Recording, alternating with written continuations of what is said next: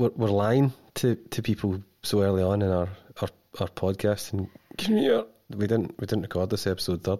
No, we didn't, and we'd just like to put out a public apology for our deceit. We're going to take a fortnight to go away, reflect, learn, and heal. Yeah, in fact, none of them are in order, are they? No. It's all one big long lie. In fact, it's actually just David and I putting on voices. Been working on impressions of a number of beloved musicians over lockdown. Episode 7, which we probably recorded second, is actually awful. Emma Pollock stopped me in the street and punched me in the face because she heard my hour-long impression of her. It was pretty good, to be fair. I thought it was pretty dead on, but no, she burst my nose. Yeah. Anyway. Thanks for listening.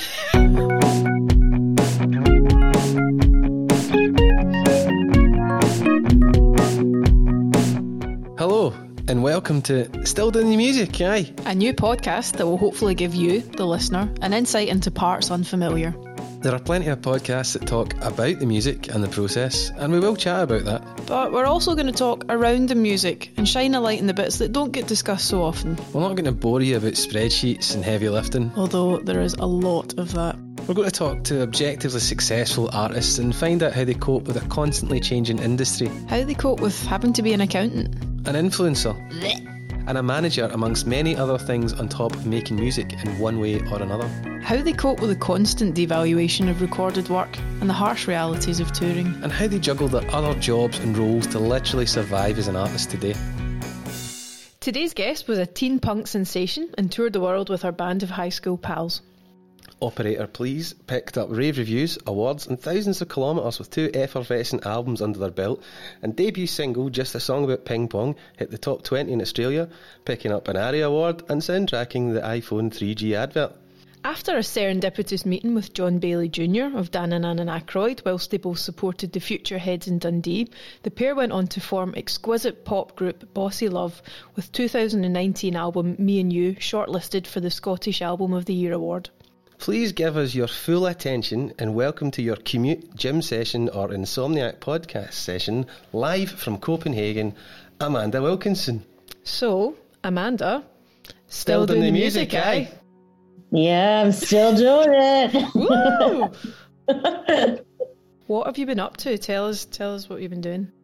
Well, kind of since the pandemic happened, I went into like learning mode. Just because like we couldn't do anything, obviously. So I went to online production school and I learned how to use Ableton, and I just did a whole bunch of songwriting because I was obviously in my feels, stuck in the house type thing. Yeah. And then kind of a new project for me, my kind of first solo project was born. And it's just under Amandah. And then, I started releasing music in March this year and plan on going until the end of the year. And then I have a couple more songs for next year. But I'll plan those once I've finished releasing the rest of these collection of songs, really. That's really exciting. Amazing. And you've got a new single coming out about the same time as this podcast, haven't you? Yes, it's the last kind of one from this series of songs. So, I'm really excited for it. I've just kind of been, I've been taking it quite easy and just kind of, I think now that I've grown up a bit, my expectations are in check. And for me now, it's kind of more about releasing this music and getting out there so that I can continue to write and just make more, I mean, you have had a very illustrious and long career already for someone so young in years. Yeah, it's been nuts. Like I kind of look back on it and I guess each version of Amandah is so strange to me now, but like I look back on teenage years really and I'm like, it's not that I don't remember doing it, but it's just like, I don't even know how, I know that like I know that I worked really hard and I had huge dreams of making it out of the Gold Coast, but it's just surreal to me that it actually happened, It's incredible. Actually, David and I were chatting because we feel like So you were touring, am I right in saying that you were touring around like the ages of 17, like really young out there with operator? Yeah, so plays? super young. Yeah, it was wild. I think about it now and I'm like, that's crazy. I can't believe our parents let us do it with so much independence as well. Because I don't even know if I would feel the same if my teenage kid went out touring, Yeah. But I guess when I was young, you couldn't tell me anything. You couldn't tell me no. Can we chat a little bit, because I'm really interested in this. So because you've toured around the world, various places, where did you enjoy performing and creating music the most, or where did you find had the best kind of attitude towards music that kind of sat in line with yours? Gosh, probably France and Germany, to be honest. That's cool. I mean, and to be fair, like Scotland was always the kind of diamond in the chart for the UK, because I knew that once I got to Scotland, the crowd was going to be great. Mm-hmm. It was going to be fun and people were going to be nice, So I think that was like one thing that kind of drew me to Scotland in the first place, was that every time we crossed that border, I knew that we were going to have a good bunch of shows and I didn't have to I wasn't stressed out about it. Yeah. I guess in England I was a bit, because, we were doing the toilet tour and, the above the toilet tour type thing. So it was all of those venues, but I knew that coming to Scotland, I would feel fine. And then I knew going to France and going to Germany, I would also have a good time. So those three places were really the places that I was excited to go back to, just because of general crowd reaction, how many people knew the songs, and you would just have a good time. It was a good time. It wasn't stressful, Yeah. Mm-hmm. Okay.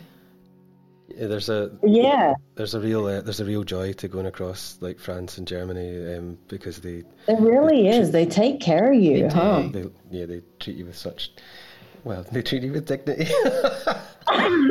They do. They're like, you get a per diem, you get food cooked for you. Yeah, you're looked after, you're really looked after. For some reason, they're looking at it as a real and job. And those were the things that I got most excited about, because as you know, like touring in the back of a splitter van for 6 months, there's only so many Marks and Spencer's meals you can go through before you've done.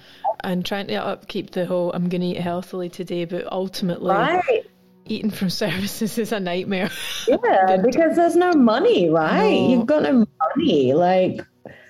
And as a teenager, that was crazy. Yeah. I'd come home and my mum would be like, "You're sick." And I'm like, "No, literally just haven't eaten a warm meal for 6 months." Yeah. Yep, I know. That's everyone talks about this, eating from services and coming home and feeling rotten. I think my order, my services order was Marks and Spencer's. I think it was blue cheese and pear salad. Oof. And then a chocolate milk. Balance. Yeah. You've kind of nicely taken us on to David's favourite question that he likes asking people. David, take it away.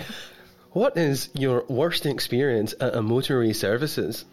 Oh, Jesus Christ. Oh, my God. There's so many. Oh, my God. Okay. Just in general, motorway services are horrific. Everybody knows this. But there was 2 strange ones, really strange ones. Maybe not one very worst one, but one really strange. So I can't remember where this is. I think it's just outside of London, maybe on the way to, I want to say Cambridge or somewhere like that, Mm-hmm. But it was not too far out from London. I don't know specifically where, but we'd parked up the splitter van outside a travel lodge, right? Yeah. Travel lodge. That's another bloody story. But yeah, we parked up outside a travel lodge. And so we're sitting there, we're getting ready to get out to go across to services, because it was very busy in there and there was no car parks. Mm-hmm. Travel lodge is right next door anyway. And then another car just pulls up, empty parking lot, only 2 cars over type thing. And you know how in the back of a splitter van, you can't see anything. It's black windows. No one knows you're in there. Mm-hmm. Anyway, a guy that literally no offense to him or wherever he is, God bless, looking like someone from League of Gentlemen, literally got out of the car and started like getting undressed, just like completely. No. And I mean, he had skids on his undies. I'm not kidding. There was yellow like imprints all over his body. Literally, it looked like it was horrific. Like, I think I was about 17. I was like, what the fuck is actually happening here? Like, why are you getting changed in a parking lot? Anyway, he proceeds to take off his clothes, then grabs a bottle of water and a towel and starts to just aggressively wipe his butt. Like on this towel. And like, we are sitting in there like horrified, you know, can't say anything, can't leave, frozen. I'm frozen in fear. Like, what the fuck do I do? The door that opens is right on his side. I'm like, oh God, I'm going to have to stay here until this is over. And it was like 35 minutes. No. Oh my God. Yeah. And like, this wasn't, you know, like this wasn't someone living in their car. Do you know what like they got changed into like, I think it was a Hugo Boss suit, and it was even a fancy BMW. Like, I'm not kidding. Wow. It was the strangest thing I've ever seen in my life. And it was one of the first tours we did in the UK. So I was like, welcome to the UK. You know, like, how welcome. It was so horrible. Really shocking, super shocked. One of the weirdest things I've ever seen in my life. I'm just so impressed you didn't just push your thumbs into your eyes. Uh-huh. I was I think we were mesmerized because we were like, what is happening? What is going on? The other one, the other story is probably even worse, I'm going to say. Hold on till I just strap myself in. Hold on. Yeah, strap yourself in. So I think we were on our way to either Reading or Leeds Festival, one of them. And like, there was a massive traffic jam, as there always is, and I needed to pee so bad to the point I was crying because like I was about to burst. And literally I couldn't believe it that I was seconds away from pissing my pants as a teenager. Do you know, like as an 18-year-old, I'm like, I'm going to piss my pants like right now. You know, and like I was crying. I was like, I think it was any way for any water to get out of my body. Do you know? It was like, let some tears escape. And so we go to the stop, right? Everything's all good.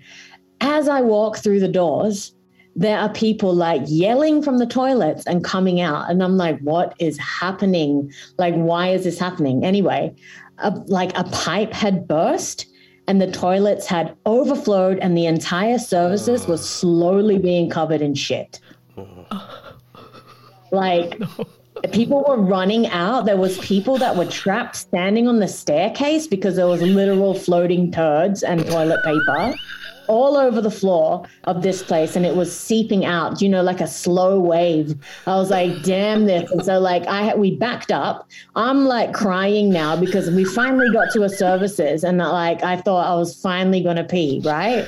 No. So your body relaxes as well. Right? So I'm like crying because I'm like, what am I gonna do? I'm gonna piss, right? So we end up having to leave, and like we were lucky because we were one of the first cars out. The rest of the cars that were stuck in there, you know, were stuck in a line with this, you know, shit seeping down into the car park. Like it was, I can't even explain to you the amount. I was just shook. You know, and again, I'm like, the UK, man, what the fuck is happening? You know, like, this is my experience. Anyway, I ended up having to pee on like a hill on the side of the motorway in the emergency lane in broad daylight. And at that point, I didn't even care because like, you're just waving the cars by. Like, I didn't even care. I just like amongst the bloody, on the hill near a bloody overpass bridge. It was, and then we went straight into the festival and like, trauma. Bit of catharsis. Absolutely traumatizing.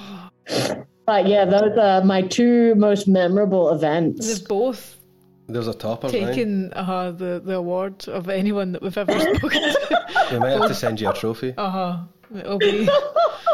It was wild. It was wild. And like, imagine you're like an 18-year-old coming to play a really amazing festival, and then that happens like a couple hours before you go on stage. It was something. But at least you learned that motorway nudity was a acceptable thing in the UK. So. Motorway nudity is acceptable, and overflowing shitwave. That was crazy. That's a good band name. Yeah. Overflowing shitwave. Bagsy. Well, maybe we should steer it off to some shit. I mean, I don't really want to, if I'm honest, but, you know, we're in the thick of it now.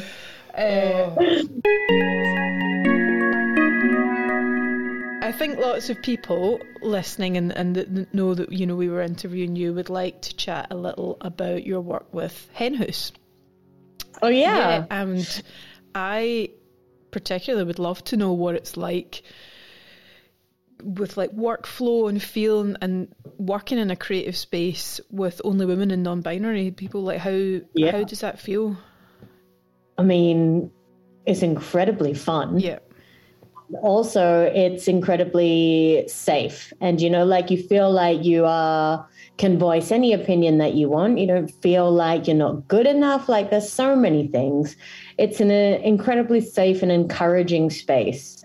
And, you know, like I feel like in the music industry, particularly women are pitted against each other. I mean, this is an age-old story. We're pitted against each other. We're in competition with each other. And there hasn't been a lot of space to actually come together and collaborate. And there has been people that fully take on those roles and fully kind of, you know, take the ladder away for other people coming up. And so I feel like with Hen House, it was the complete opposite. It was a total inspiring and amazing place to be working, kind of like creatively on songs and just, you know, just kind of getting to know other musicians as well. Yeah. And finally being in a space where you're not being pitted against each other, where you're not seen as competition, you know, where there's no hierarchy. So it was fantastic. And, you know, I'm starting up again with them in October and November. And yeah, I'm just super excited. Like, in terms of workflow, when we started, it was obviously Corona. So a lot of it was done remotely. I mean, all of it was done remotely. And it would be Zoom calls like this, where we would catch up and we would talk about the brief that we had been given, because we would have 2 briefs that we could choose from. And I guess the main focus of it was to flex that writing muscle and kind of come out of yourself and actually write for the purpose of writing instead of the purpose of writing for yourself. So there's a lot to say about kind of working through those ego points that you may have personally and dropping it all, you know, just for the sole purpose of writing and for the sole purpose of ensuring that the song hits brief and it's how it's supposed to feel/be. So there's a lot of kind of moving through yourself and really learning how to step away from yourself as an artist and come into yourself as a writer. So did it change the way that you approached writing or have approached writing? Well, I've always had like a super collaborative, you know, I think like because I've been writing for so long at a very young age, I really learned to drop the ego thing, you know, and you know, I just love writing. I love co-writing. I love collaboration. I love the idea that no 2 people are exactly the same when it comes to writing something. But I think what it did for me is I learned so much about myself through production and what sounds I gravitate towards and how I really do sculpt a song. So yeah, man, it was a really big eye-opening experience for me. And it kind of pushes you out of your comfort zone to work in so many different genres, you know, or different soundscapes or something that you wouldn't normally think of by yourself. Mm-hmm. It's right in front of you when you're working with somebody else. And I think that's the big beauty of the whole Hen House project. Yeah, there's some amazing artists.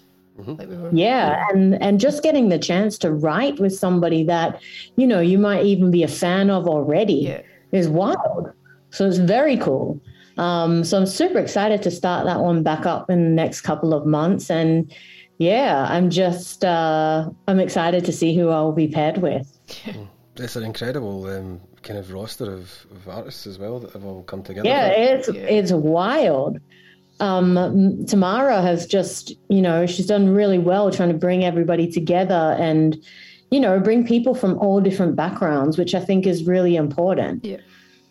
Yeah, absolutely. I'm trying to keep this. I quite like going from like, tell me something serious that you're doing to tell me something absolutely ridiculous. Can I get a live reaction from you just after your stories there, though? So I'll just say something quick to you and then you react to it, okay? Charlotte enjoys using the showers in service stations. What? Well, yeah, that's... Really? No, listen, let's open that a little bit more. Sorry. What I've said, or what I have said, is that when touring and when doing toilet tours that don't always have showers, there are certain services that have passable showers. I'm sorry, I was being sensationalist. T-Bay has a nice shower. I would agree with that. But did you wear shoes in the shower? Of course, always a flippy floppy. Let's not be silly. Nobody wants trench mouth or foot, so it's always a closed mouth shower and a crock. Okay, so I find the services in Wales to be way cleaner than the ones in the UK. That's because all the ones in England are swimming in shit. It was so same. It's just like an interconnecting shite wave. Oh my god. Sorry, back to the ridiculous. I feel like this has gone a real toilet route with us.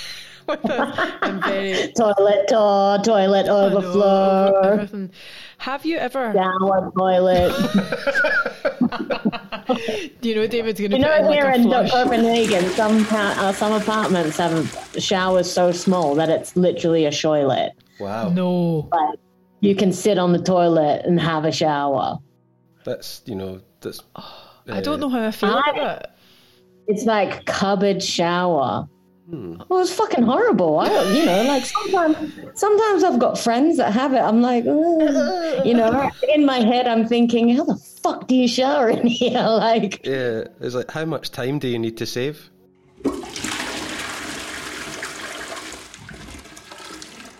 Amanda, tell me, have you ever had something go so horribly wrong on tour that it's kind of almost funny, but in the same breath, it's almost made you think, I'm just going to give up?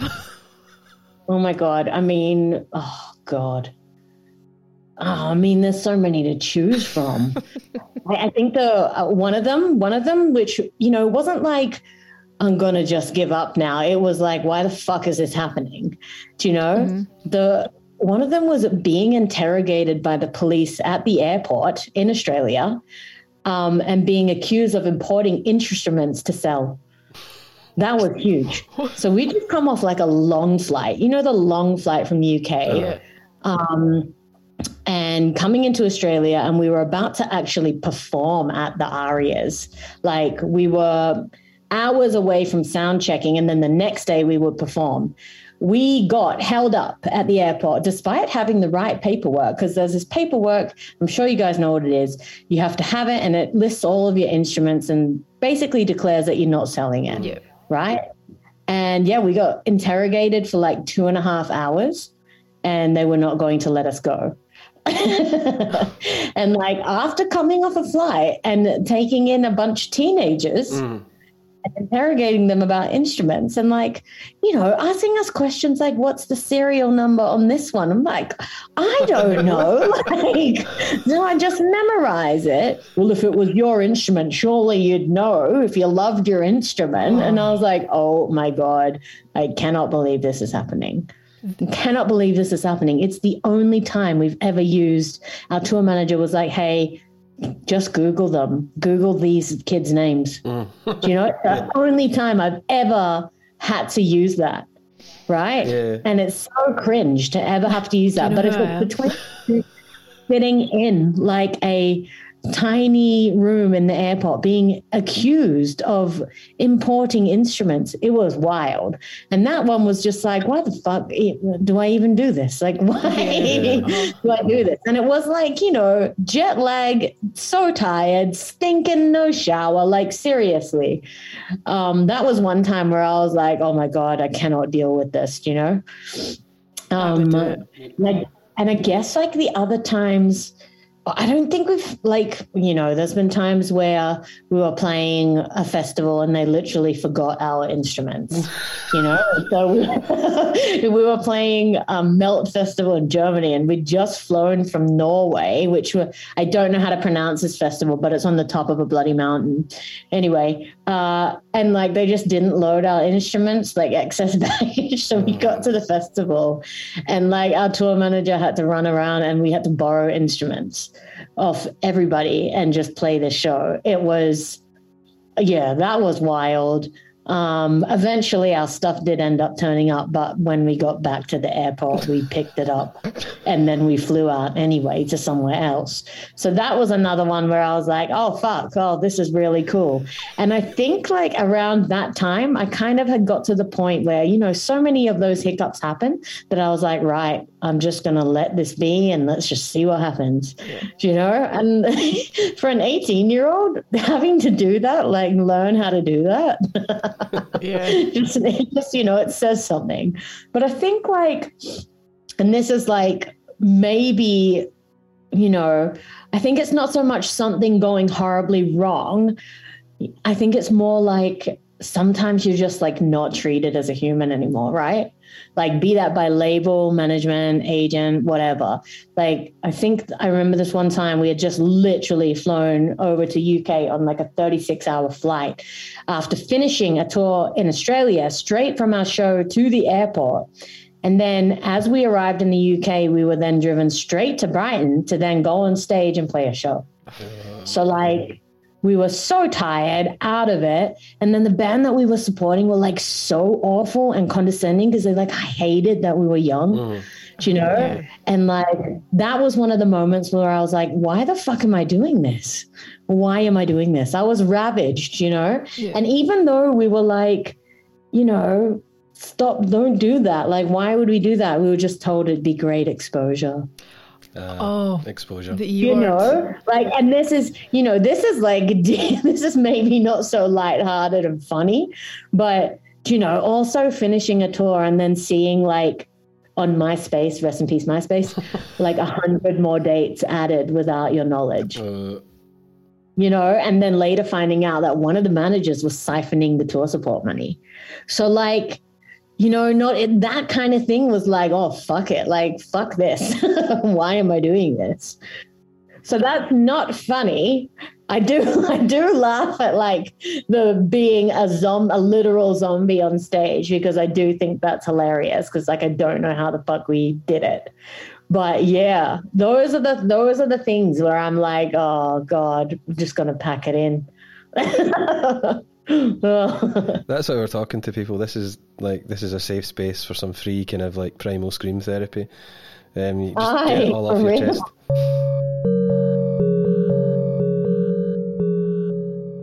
If you're enjoying this podcast Patreon, or would like to incentivize us to get better at it, head over to our Patreon. Patreon. 100% Patreon page. Become a patron of the podcast.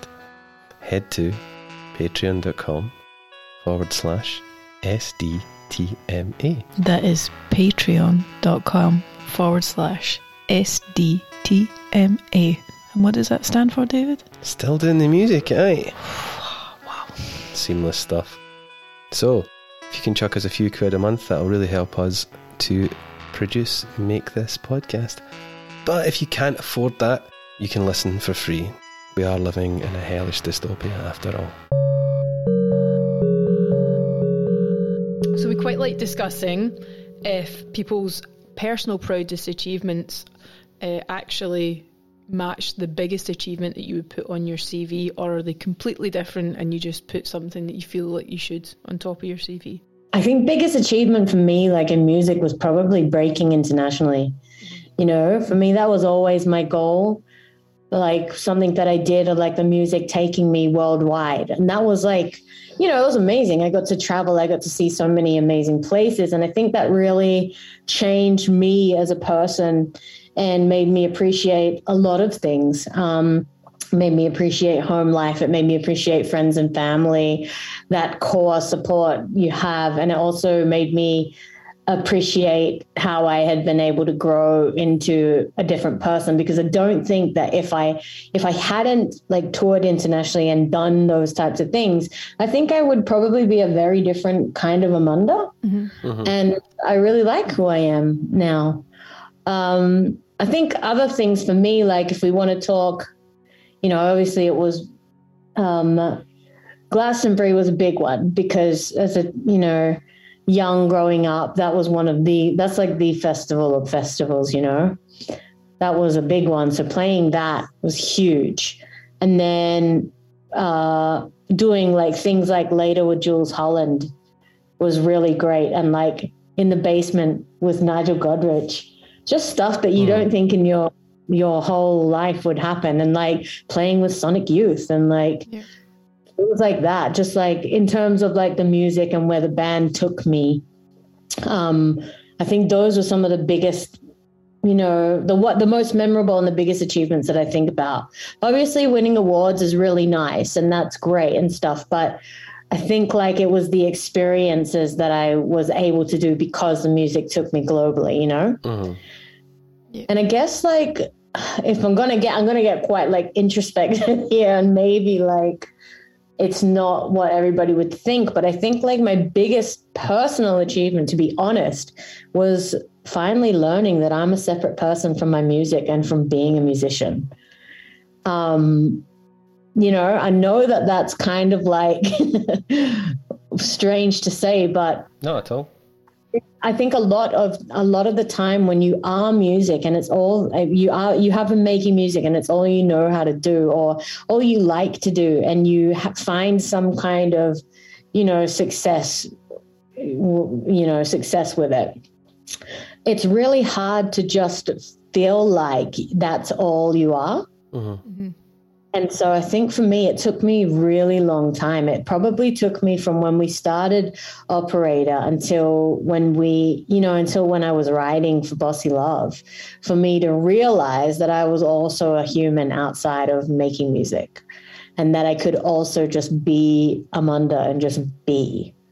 I didn't have to always be performing, or, you know, I didn't have to always be describing myself through what I did, type thing. So that's probably, you know, it might not seem like an achievement to most, but for me it is. And it really gave me that clarity and really helped with like my mental health. Mm-hmm. So I think that's something that I have. Yeah, that's probably my biggest personal achievement, because now I'm able to kind of separate myself from it and know that life exists outside of, you know, making music and touring and you know, the whole creation side of things. Yeah, that's such a healthy place to be, because, I mean, if anything, that blurred line and lack of separation is getting worse with the ubiquitous nature really of social media.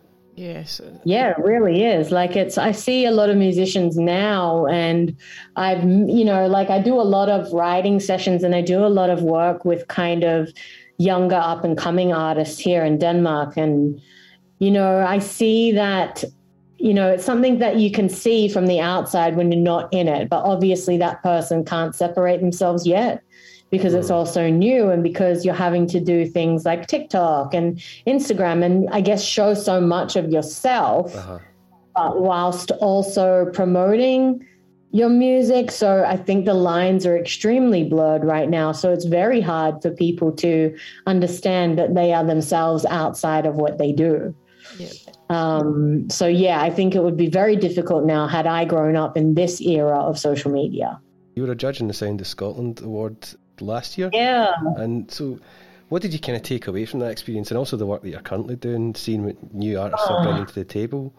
Like, what kind of excites you about that, and what's it like? I'm excited at how different and how experimental and how really out there the youth, I mean, I talk about the youth, but like how different everything is out there, and like not being afraid of pushing boundaries kind of thing, and experimenting with all different sounds. And the thing that I've always thought about, music from quite an early stage is that, you can kind of make whatever genre you want. I don't really believe in sticking to a certain thing so that, people will love it forever. I do believe there is something to be said about giving people what they want type thing. But that's kind of if you're really playing the game, And so I really love how now kind of your younger musicians coming up, there's no one telling them, oh, no, you can't mix this with that. That doesn't work. There's no one telling them that, and they're just doing it. And, I think that's super inspiring and amazing, is just daring to go where, people haven't before. And also remixing getting inspiration from older stuff and like it coming out in a new way that you haven't heard before. So like going through those entries, I was like, shit, there's so much amazing stuff here. There's so many good new up and coming songwriters as well. And also that kind of brave vulnerability that we see. And, in turn, that has some kind of influence from social media, obviously. But there is a lot of kind of more bearing things on your sleeve in terms of lyrically speaking, with a lot of up and coming artists as well. There's not so much kind of hidden meaning. I know that when I was younger, there was a lot of, I would kind of hide stuff in metaphors because I was so afraid of being a vulnerable woman or being seen as vulnerable because of the environment that I was kind of coming into, And so now I think it's really beautiful seeing all of these young artists kind of really fully express and fully trying to connect, and the connection being the main focus here. So, yeah, when I went through all the entries, it took me so long to kind of come down to a top 5 because I was just so blown away at kind of the earnestness, the honesty, and the interesting soundscapes and stuff that was coming through. So, I've learned to be even more open and to go to the uncomfortable places that you don't want to go to, because that's the stuff that really connects with people or speaks to someone, How did you find the judging process of it? Because obviously there was many artists and people within the industry on that panel coming from different angles and different genres. Was it an easy process? Was it... I kind of went by like, my ethos in music is that like you let the song do whatever it's supposed to do type thing, and so I kind of had to apply that to the listening process. Is like what grabbed me and where, and it was like what was instant for me and what really spoke to me. And that's just what I went off like gut feeling. So yeah, it was really hard to go through the process, but then I think I made, I think my top 5 was the right decisions because of how I felt about it. And then the winner was who I thought would be at number 1. So I was very happy that they won. Yeah. I was at the awards. It was a great night. It was lots of amazing people performing. Yeah. It was, There's so much good stuff in Scotland. Yeah. Man. There really is. So much. It really is. Speaking of winning awards and massive music or musical moments in your career, tell us about a really big musical high, like a joyous musical bubble that has then been immediately punctured, bringing you down to earth. Fucking hell. Just a light question, okay? Just a really light one. Okay, the first one I can think of is like finally finishing Operator Please's debut album and, being really happy and proud of it, and then immediately being told that it didn't have enough hits. See, this is this industry, isn't it? Like this is, because this question, everyone's like, why would you not just ask for like the high? It was like, because they always come with a low. It does. It's really how it is. The highs and the lows. shows really balance each other out. Like, how did you respond to that, being told that there weren't enough hits? I mean, I was very upset and very angry. And then I ended up writing 3 tracks more that ended up being singles. So I guess it was like out of anger and spite, really. But it was good and bad. I don't know. Like, but you know, I was really proud of the record, and just being told doesn't have enough hits. It's kind of like, fuck, man. Yeah, why don't you just like rip my heart out and stomp on it? You know, that's how that was. I guess another one is, okay, so playing on Jules Holland, and then one of our band members going missing for the next 3 days. That was crazy. That's scary. Was totally fine. Just was having eloping with somebody from the UK, which was fucking weird. And like going, not missing for 3 days. No. So like, you know, coming off the high of playing that, and you know, it being on TV and being one of the most viewed shows at the time, blah, blah, blah. And then just a band member decides to just go missing. So, you know, and obviously me being the oldest out of the teenagers, I was like, what the fuck? Do you know? Because like before we went on tour, the parents were like, Amandah, take good care of our kids. You know? As a child, you know, literally, I was the oldest person. You know, what else? I think in the very, very, very early days of Operator Please, when we were playing local shows, getting our first gig and then the gig being cancelled 2 minutes before we went on stage because they found out we were underage. No.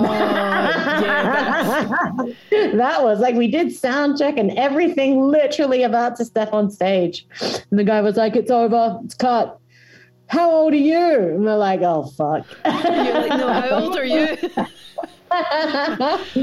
Yeah. I used to be in a band of older guys when I was in high school, and I had to get sneaked into the Holt Bar to play a gig occasionally. Oh my god, yeah. So it's like they had to put a towel over my head or like a wee stick-on moustache.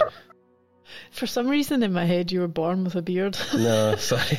I was an extremely kind of frightened looking, very plucky, clean shaven 16-year-old at the time. Nice. Oh my god, I love that. 25. Another one was getting funding and then getting ditched by management and agent because they decided to quit their careers. Wow. That was that was fucking wild. Yeah. It was like, yeah, guess what? We got the ball. Oh, that's like a sick joke. And then also I think the most obvious one that I think every touring band can relate to is playing all these huge shows, but then literally not having enough money to eat. It's fucking grim. It's grim, but like, it's the truth. But it's good though, because we all paid our rent and exposure that year. So I know exposure used to be such a great currency for rent. Tasty bowl of exposure every morning. Aye, but there's that. Those things. Well, those things are like the. But you're right. It's like, it's such a balance. So you don't ever have any idea of balance until something good happens to you in the music industry. Because there's always something that's like, no. So we had someone else on who has had the Jules Holland experience, and it would be remiss of us not to ask you if you enjoyed the big boogie boogie piano jam along at the start. Oh my God, no. So literally, we, I don't know, like what an E note is. Like I hear everything, right? Like, I don't fucking know what that is. So they're like, we're jamming in the key of blah, blah, blah. So literally, like I had this I didn't know that they did this at the beginning of every show. I just was like, oh, surely it's planned. No. So I was like, okay, drummer, you go nuts. Go for it. Violinist, you go for it. Because she was classically trained, right? I just turned my tuner on and played the E string. Yes. Nice. So we just move my hands along the fretboard. I mean, you could probably go and find it on YouTube somewhere and laugh. But like, literally, that's what I did. I did not enjoy it. It was very scary. And yeah, but then once that was over and you got to play your song, that was fine. Amazing. But the jam part, I was like, oh, fuck, what is happening? The Jules jam. I appreciate your candor. Hilarious. I was like, oh my God. I'm literally sweating when he was like, now we're gonna jam and the camera comes panning around and you're like, oh God. I would be sweating. I would do that thing where I'd often do this. I look at my bass and I'll be like, this gig's going well. Fuck, what's an A? Literally I just looked at my feet. Really, and just pretended and like kind of leaned over my guitar so that you couldn't really see what I was doing. That looks cool though. That looks cool. And I think even like Crowded House were in the room because their son, one of their sons, I think it was Liam. I don't know what his last name was again, but he was on the same touring circuit as us like all the time. So he was playing. And so like Crowded House were just like on the other side of the audience. And I'm like, oh God. And they're like a huge deal in New Zealand, Australia. And, I was like, shit, I'm just going to pretend like I know what I'm doing. Amazing. Just fall at their feet.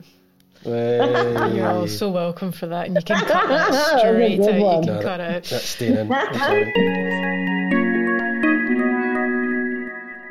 Amanda, talk to me about streaming and the impact that streaming has had on. Well, you'll have seen it like we have, like the shift into streaming and how that's impacted us all.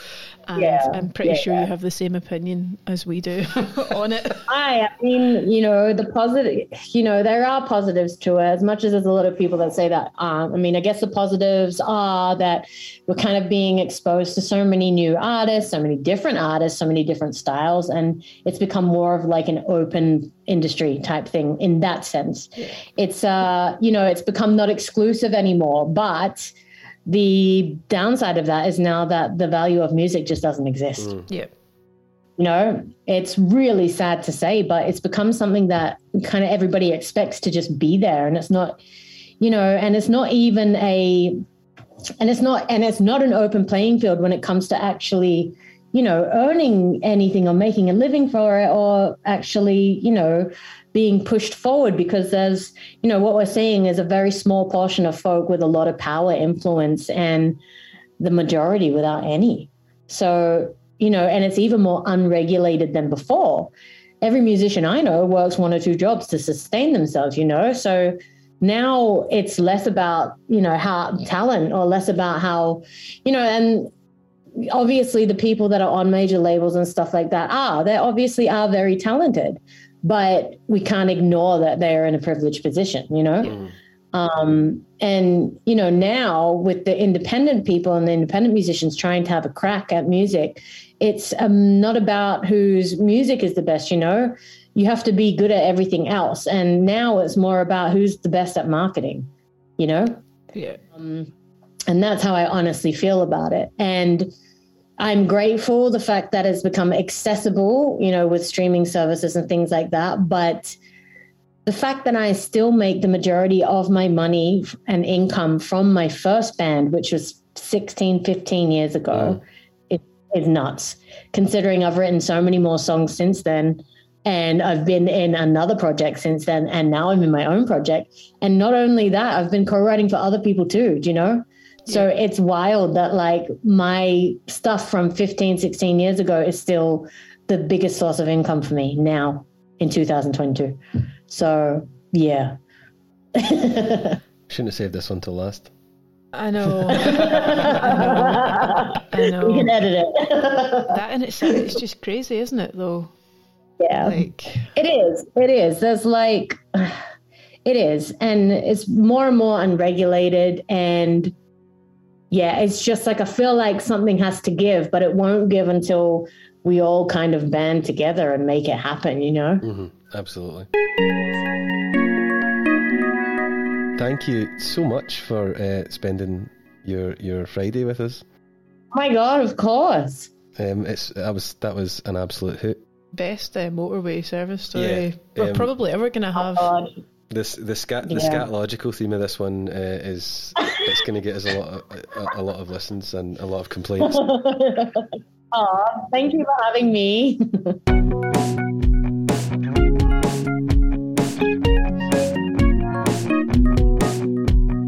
This podcast was recorded for Glad Radio at the Deep End in Glasgow, Scotland, and edited by me, David McGregor. Today's episode was written by me and Charlotte Printer. All music composed by me and I. This episode was sponsored by your next door neighbour because your hilarious Wi-Fi router names, changed weekly, are beginning to teach their children concepts and words they are not comfortable with.